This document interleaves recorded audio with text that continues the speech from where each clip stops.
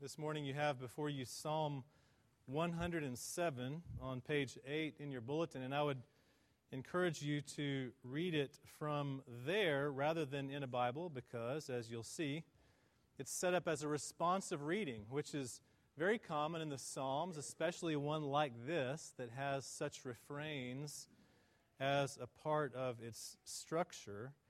This one, many scholars think, is a celebration of Israel's return from exile some 500 or so years before the time of Christ. And the first three verses you'll see are really kind of gathering words as the people gather together. And then it's followed by various accounts of our primary reason for gratitude to God, which it will make abundantly clear. So read along with me, responsively, joining in at the bold parts. You'll see those as you read along, and join in with me there. Psalm 107. Oh, give thanks to the Lord, for He is good, for His steadfast love endures forever. Let the redeemed of the Lord say so, whom He has redeemed from trouble and gathered in from the lands, from the east and from the west, from the north and from the south. Some wandered in desert wastes, finding no way to a city to dwell in. Hungry and thirsty, their soul fainted within them. Then they cried to the Lord in their trouble, and He delivered them from their distress. He led them by a straight way till they reached a city to dwell in. Let them thank the Lord for His steadfast love, for His wondrous works to the children of man. For He satisfies the longing soul, and the hungry soul He fills with good things. Some sat in darkness and in the shadow of death, prisoners in affliction and in irons, for they had rebelled against the words of God and spurned the counsel of the Most High. So He bowed their hearts down with hard labor. They fell down with none to help. Then they cried to the Lord in their trouble, and He delivered them from their distress. He brought them out of darkness and the shadow of death and burst their bonds apart. Let them thank the Lord for His steadfast love, for His wondrous works to the children of man. For He shatters the doors of bronze and cuts in two the bars of iron. Some were fools through their sinful ways, and because of their iniquities suffered affliction. They loathed any kind of food, and they drew near to the gates of death. Then they cried to the Lord in their trouble, and He delivered them from their distress. He sent out His word and healed them, and delivered them from their destruction. Let them thank the Lord for His steadfast love, for His wondrous works to the children of man. And let them offer sacrifices of thanksgiving and tell of His deeds in songs of joy. Some went down to the sea in ships, doing business on the great waters. They saw the deeds of the Lord, His wondrous works in the deep.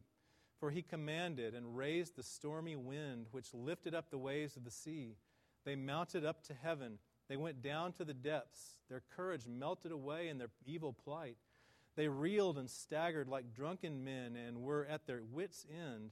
Then they cried to the Lord in their trouble, and He delivered them from their distress.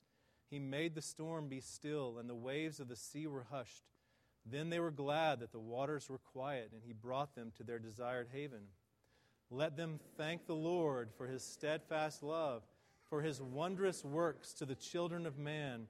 Let them extol Him in the congregation of the people, and praise Him in the assembly of the elders.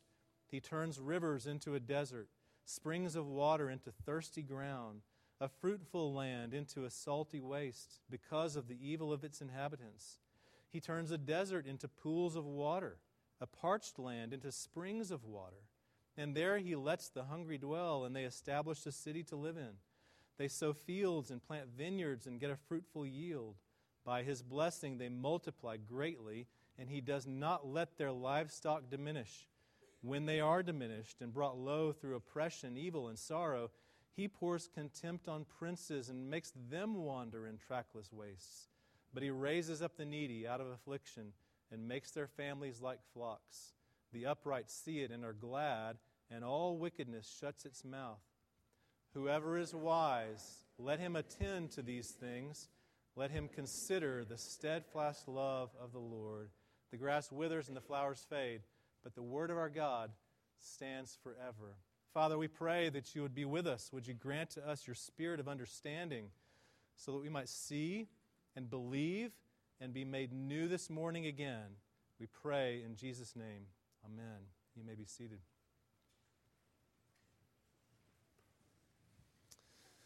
It's a long psalm of thanksgiving, and if you're like me, the word thanksgiving takes your mind to the month of November, right? And you begin to think of all that comes with that. Pilgrims and Indians, pumpkins and turkeys and visits to grandma's house, and all of those things that are just requisite of Thanksgiving.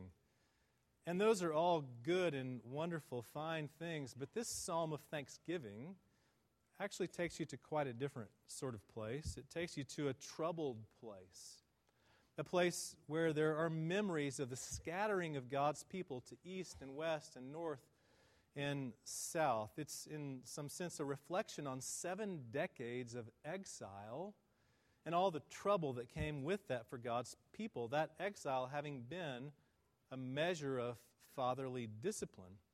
And this reflection takes the psalmist in a direction that no self-centered worldly person could possibly go. It takes him to consider the faithful, steadfast, covenant love of the Lord. This writer could not be more thankful because he recognizes that God could not be more faithful. And the reason that God is faithful is that God is love. That's a phrase that we know from Scripture that we like and we embrace. The world embraces it, in fact, and even the unbelieving world, the non-Christian world, takes that phrase and says, well, if God is love, then I'm all for that. That's what I want. We all want a God who is loving. And we shape that according to our own designs. You know, if you're conservatively minded, then God is love to you might mean that God will accept you and receive you as long as you do the best that you can. If you do your part, then God will surely do His part. And if you're more liberally minded, you might think of it in terms of, well, there are just no criteria at all. God is love for everyone according to however they might shape Him to be. But God's love, according to Scripture, is simply far more complex. It's far greater and far bigger than our notions of what love is. C.S. Lewis wrote a great book on love, The Four Loves, that he takes and breaks down some of the Greek words from Scripture to describe different notions of what love is. And the four loves that he writes about are affection, the feeling that you might have for your children, and affection and the love that you might have in that circumstance. Friendship, the love that you might have for a few who are close to you and know your soul. Romance, of course, the love that you would have for your husband or for your wife, for one only. And charity is the other word that Lewis uses. That love that's scattered more broadly to everyone, regardless of what they might give to you in return. Lewis writes of it in terms of the first 3, affection, friendship, and romance, can be distorted in ways that become self-serving. But the 4th one, charity, is the love that's given regardless of circumstance. It's the love that's extended broadly to everyone around you, and you're given nothing for it in return. And Lewis writes of it as being a specifically Christian virtue, that the other types of love are subordinate to what he calls charity. This idea begins to get at the complexity of God's love as it's expressed in Scripture, maybe especially in the Old Testament, but surely in the New as well. In the Old Testament, there's a particular word for it, and we saw it in previous Psalms the last couple of weeks. It's the Hebrew word hesed, steadfast love in your Scripture, your English translation, or maybe unfailing love or loving kindness. This is the love by which God has simply bound Himself to us for our good. 107, this psalm is actually the last in a sequence of psalms, you should know. This afternoon or maybe tomorrow while you're shut in the ice storm, you can take some time to read the previous ones which go with it. Psalm 104, 105, and 106 seem to follow a pattern together with 107. In Psalm 104, you read about the writer marveling at God's power in creation. In 105, he marvels at God's deliverance of his people from Egypt. In 106, he marvels at God's strong leading of his people through the wilderness and towards the promised land. And in 107, he marvels at God's grace in restoring his people from their exile. And throughout those Psalms, you read phrases like this: He remembers his covenant forever to 1,000 generations. Or, for their sake, he remembered his covenant. His covenant love for his people is the driving force of his faithfulness. The fuel for this covenant is his steadfast love. And for this great love, the people together gather their voices and give thanks. Now, to give thanks for this love, you have to see some things about it. One is you have to see our need for this love, our particular needs for this love. And you see that in the refrain that you didn't help me recite. Did you hear the other refrain? There's a second one here, and you see it 4 times as well. In verse 6, you read, Then they cried to the Lord in their trouble, and he delivered them from their distress. In verse 13, Then they cried to the Lord in their trouble, and he delivered them from their distress. In verse 19, Then they cried to the Lord in their trouble, and he delivered them from their distress. And verse 28, you know it by now, Then they cried to the Lord in their trouble, and he delivered them from their distress. We live in trouble and distress. And the psalmist, very poetically and beautifully and with some historical accuracy, gives us 4 types of circumstances that show our particular need for this covenant love. One of them you see in verse 4. This circumstance is for those who are the wandering lost. What does he say? Some wandered in desert wastes, finding no way to a city to dwell in. Now, a city to dwell in these ancient times, indicated a home. People needed a city to dwell in because a city in that day had walls around it, and the walls provided protection and security, some sense of stability. And these wandering lost ones are wandering, and they can't find such a place. They can't find a home. Now, this is something that's hard for us middle-class Americans, by and large, to get a grasp of because we have so much. And it's such a great blessing from God that we have what we have. But it's also difficult in our circumstances, often, to empathize with the wandering lost ones. But this was a reality for Israel. They had known hundreds of years of stability under kings, some better than others, but still hundreds of years of stability as a country, as a people behind their walls. And now they had known exile. God had sent them into exile. They had wandered off, being led by their enemy to a strange land. And even today, for hundreds of thousands of Christians worldwide, today, this week, you know it. I mean, you read the news, you hear the news, you know that this is happening for Christians worldwide, in Iraq, in Syria, in many countries of Africa, people who have been displaced by the military efforts of Boko Haram and others. Hundreds of thousands of Christians are displaced and wandering and lost. They can't find a city. They can't find a home with walls to provide them with security. We have a harder time empathizing with that ourselves, perhaps, and you may not get to see your need from this particular perspective because of the security that you know in your life, or maybe you will. But the other one, the second one, is maybe a little easier for us to access.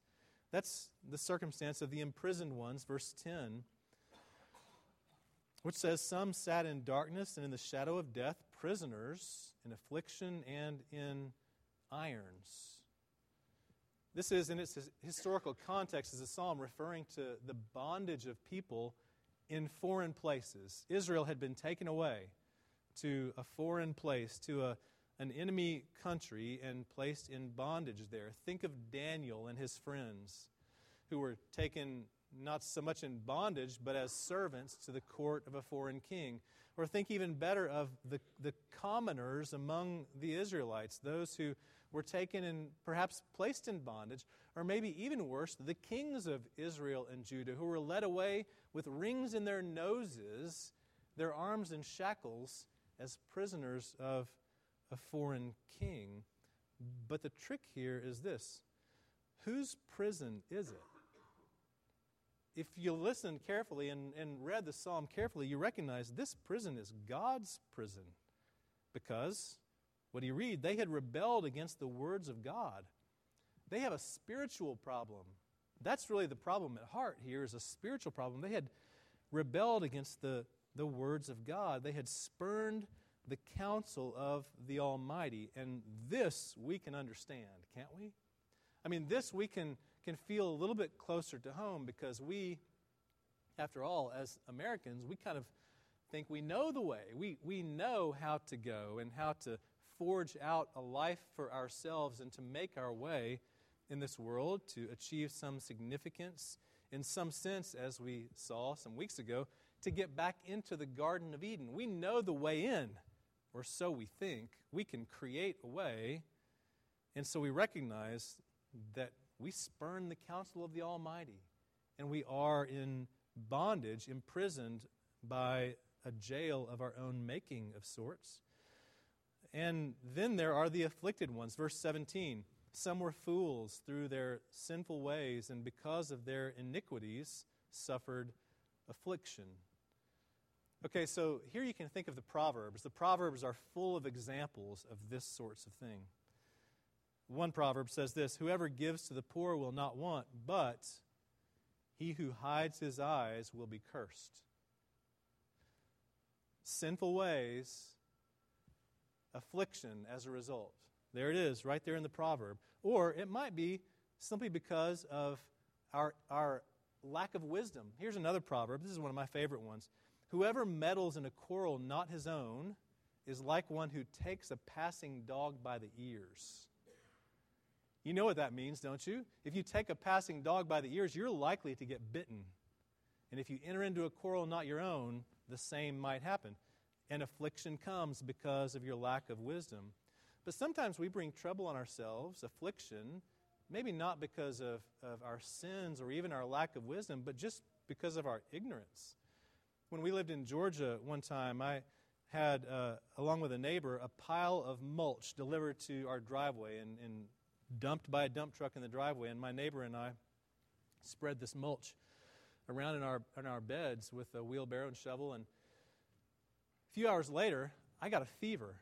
Suddenly I had this fever and my face turned red, and I thought I was getting the flu or something, but it was in July. And I was sick with fever, and it took a couple of days for it to go away. Didn't really realize what it was until maybe a year later. We were on vacation. We had gone to Canada, and we lit a fire in the fireplace with some cedar logs, and as soon as the fumes and smoke from those cedar logs arose from the fire, I got a fever. I didn't know I was allergic, but apparently I'm allergic. Then I knew, just because of my own ignorance, I suffered affliction and brought it upon myself. You know, we bring affliction of trouble and distress upon ourselves because not only do we spurn God's counsel, but we heed our own words more than we do His. So there are the afflicted. And then fourthly, there are the overwhelmed. Verse 23, some went down to the sea in ships to do business, and there they saw the deeds of the Lord, His wondrous works. He commanded and raised the stormy wind and lifted up the waves of the sea. They mounted up to heaven and then down to the depths. This is the perfect storm, if you ever saw that movie. This is the picture of riding up high on the waves and then crashing down into the depths, because God has called His storm into being, and man is not big enough or strong enough to combat it. This one is overwhelmed by the power of nature. One time I got to visit Portland, Oregon, long before Aaron Morris moved there. And I visited a friend there and borrowed his car and drove up to Mount St. Helens, which is not far across the border into Washington. I'd never been to Mount St. Helens before, but I always wanted to see it since it had exploded in a violent eruption so many years before. And I went up there to see it and stood in the visitor center, and a park ranger explained to me what I was seeing in the valley out below. He said, "You see those boulders out there? They're a mile, 2, 3 miles away. Do you see those boulders? They're bigger than your house.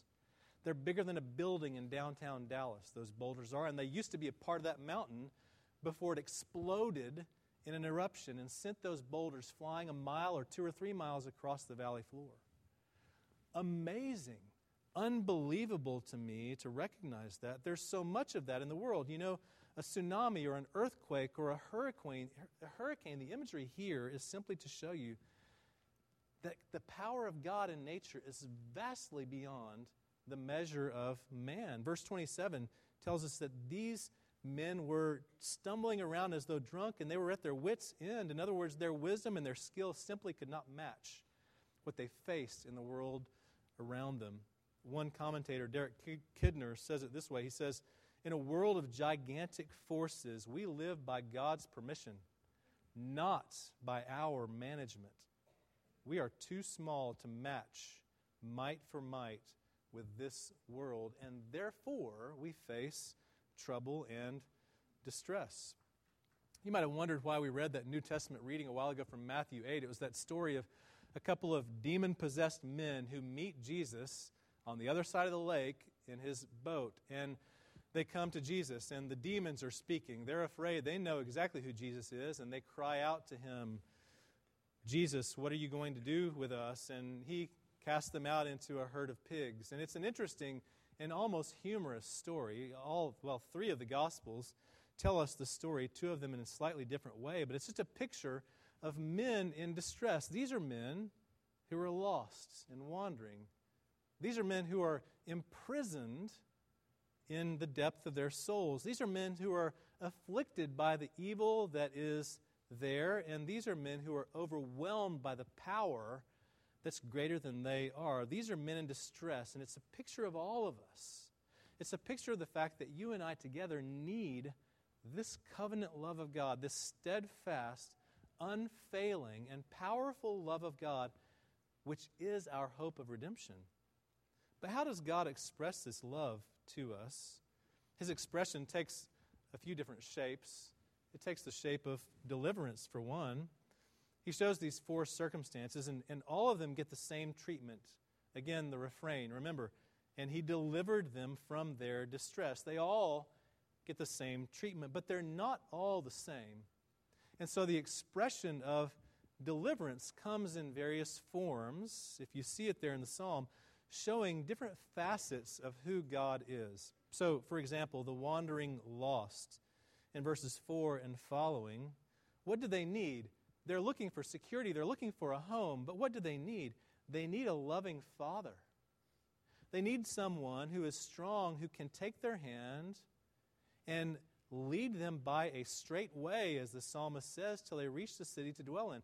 They need a father who can provide for them security. I mean, that is, after all, what every good father wants to provide for his family. He wants to provide security, and so the psalmist takes advantage of that metaphor to show us that of all the poetic metaphors in the Bible, God as our Father is surely one of the most powerful ones that there is, that shows us his love for us and the fact that he does for us what no earthly father could perfectly do. He provides for us security in himself. But for some, the idea of God as a father is actually a distraction because of baggage that they have from their own childhood. That's often the case. And so there are other metaphors. The next one is for the imprisoned. What do they need? They're in prison after all. They need a powerful king who can lead them to freedom. And that's what God does. Remember, this was God's prison after all. And a king, a good king, leads his people to freedom, even if that freedom is from their own rebellious hearts. Even if that freedom is a need as a result of their own self-bondage. Remember, who put Israel into Egypt back in the day. God sent them there, and there they were enslaved for hundreds of years. And who put the divided kingdom of Israel into exile in Babylon? Who did that? God did that. God, by His sovereign hand, designed that imprisonment for His people as fatherly discipline, and they cried out, and He brought them out of darkness and burst their bonds apart. I want to read a few verses to you from Isaiah 45. It seems that this writer maybe had Isaiah 45 in mind in part of what he wrote here.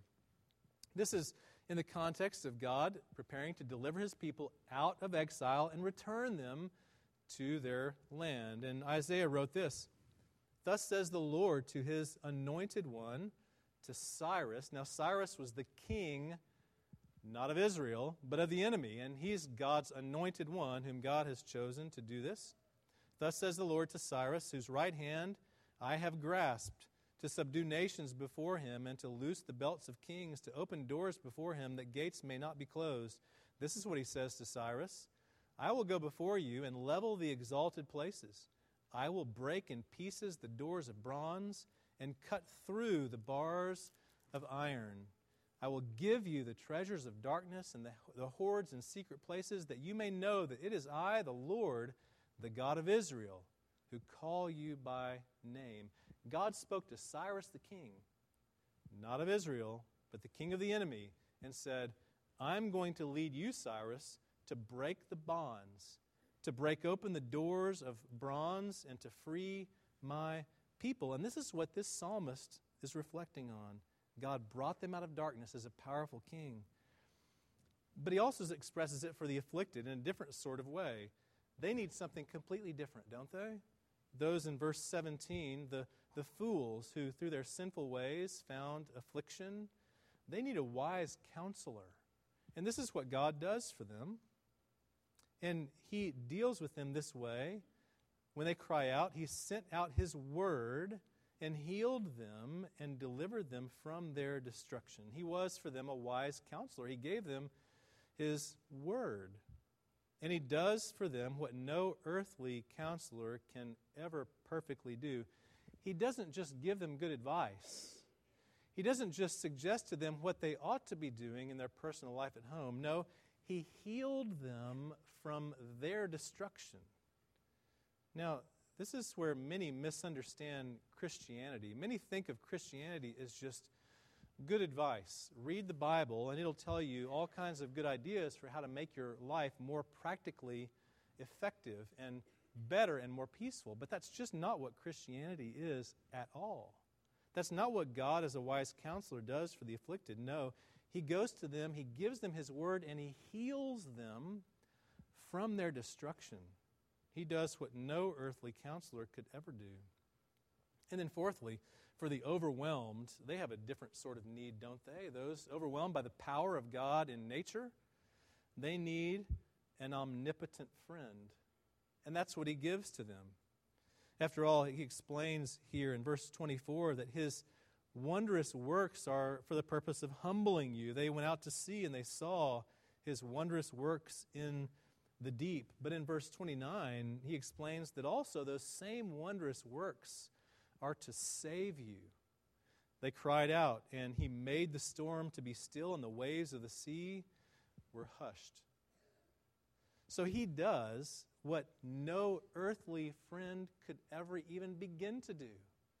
He commands the waves and the seas, He commands the mountains and all that He created, and brings peace to His people. God is all of these things, depending on where you find yourself. And to all of them, this expression takes the shape through reversal as well. So it's not just deliverance, but it's reversal. In verse 33 and following, the psalmist enters a different phase of the psalm. He's done with the 4 stanzas before, and he shifts gears a bit, doesn't he? In verse 33, you remember His discipline. He turns rivers into a desert, springs of water into dry ground, a fruitful land into a salty waste because of evil. Yes, the Israelites knew that, but He also does the reverse. Look at verse 35. He turns a desert into pools of water. He turns a parched land into springs of water, and there He lets the hungry dwell. Not only does God deliver His people, but He reverses their circumstances. Do you recognize the ways that your own rebellious heart has led you to dry ground and to salty waste? Do you see some of the ways? Maybe your angry impatience has alienated your children from you. Maybe your fearful worry has frozen your marriage. Maybe your controlling demands have isolated you from your friends. Maybe your addictive loves have destroyed the ones who care for you. Maybe. When by your own folly you have broken the love that surrounds you, then there's only one love that remains. And do you know what it is? It's the steadfast, unfailing, covenant love of the Lord.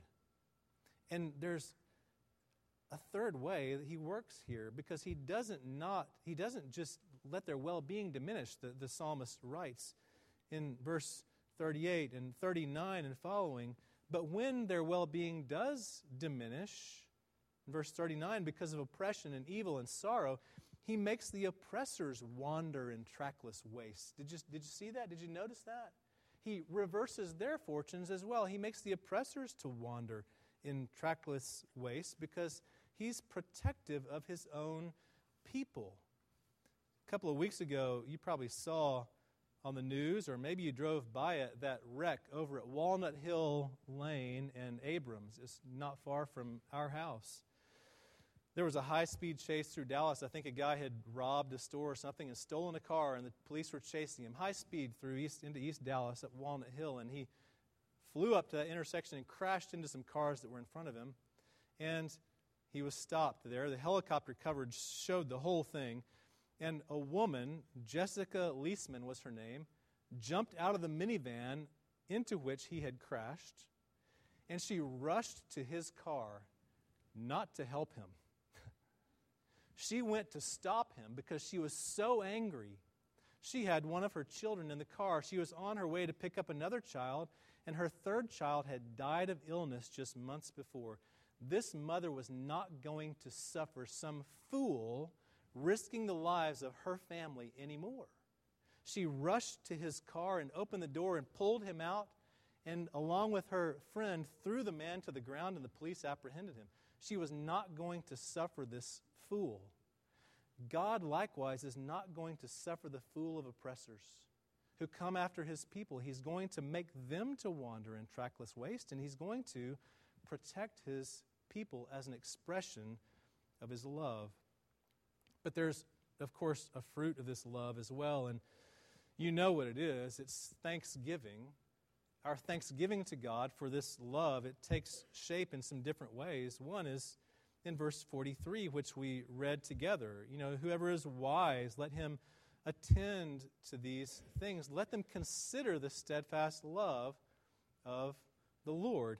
In a sense, I think the psalmist is telling you to puzzle over it, to ponder it, to recognize that this is beyond your comprehension. This is something that you really need to struggle with and think about, because it's a bigger, more complex love than you can express for one another, because it's the love of God in His covenant for His people, and it's bigger than you know. Just like any parent will tell their children, I love you more than you can possibly understand, until you grow up and have children yourself, then you'll begin to know. It's even more than that. God's complex covenant love requires that you consider, that you attend to it, that you struggle with it, and there's a danger in doing otherwise. Psalm 106 says this, our fathers, when they were in Egypt, did not consider your wondrous works. They did not remember the abundance of your steadfast love, and so guess what? They rebelled against you. That's the consequence of not considering it. So if you're not a Christian, and wonder how does this work? How does one become a Christian? What's the compelling reason for someone ought to be a Christian? Why should I be? Here it is right here. Let the wise attend to these things. Let them consider the steadfast love of the Lord. This is what you need to wrestle with. How is it that this unfathomable and enormous love of God can reach your soul? It is with His love that He does that. Of course, the fruit of this takes expression in the different refrains of the psalm. Let them thank the Lord, for He satisfies longing souls, for He shatters doors of bondage, and so on. And he speaks of giving thanks for the wondrous works of God to the children of man. And love like this is not fair, it's gracious. It's gracious beyond measure. Now, that New Testament reading about the demon-possessed men that came to Jesus at His boat at the side of the lake, it takes shape in Mark and Luke in slightly different ways. They tell us a little bit more, actually, about that story. And in their accounts of it, there's just one man. Maybe the one is the spokesman for the two. And the one comes to Jesus and begins to speak to Him. And after Jesus casts the demons out into the pigs, this one man, you can imagine, this guy has for years been living in the graveyard. He's not worn clothes for years. He's got chains wrapped around his wrists. He's a naked man with wild hair, and he's unshaven. He's a nasty character. And Jesus has freed him from his bondage, and the man says to Jesus, "Jesus, can I come with you? Can I get in the boat and come with you where you're going?" And Jesus says to the man, "No. No, you can't come with me." Now, you might think that that's because the guy might, crowd the boat, and it might be kind of awkward in the boat. We don't want this guy. He smells bad in the boat. That's not the reason. Jesus tells the man, "No, you go tell the world of God's wondrous works for the children of men such as yourself." And guess what? He did. This guy went into the city nearby and told of all that God had done for him. Now, can you imagine a more ridiculous missionary? Part of the fruit of this love that the man had received was not just that he began to consider the steadfast love of the Lord, but that he went and he told about the wondrous works of God for the benefit of the wild-haired, smelly children of men. And it's amazing, isn't it? This is what this psalm is after. This is what this psalm of thanksgiving wants to lead you to recognize that what God has given you is His steadfast love. And it cannot be taken away. Because of Jesus, it cannot be taken away.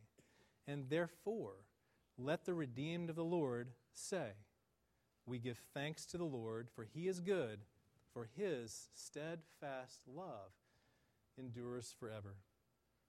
May we pray. O Lord, we give you thanks for your steadfast love. Together as your people, we recognize, hopefully more and more as you work in and among us, that you love us beyond measure, and that your love for us is complicated and wild and deep and strong. O Lord, would you grant to us increasing faith to trust that you have loved us, and therefore that we might give you thanks out of the life of Christ that you give. In His name and for His sake we pray. Amen. Sisters, last month during our alms collection, we collected $3,247.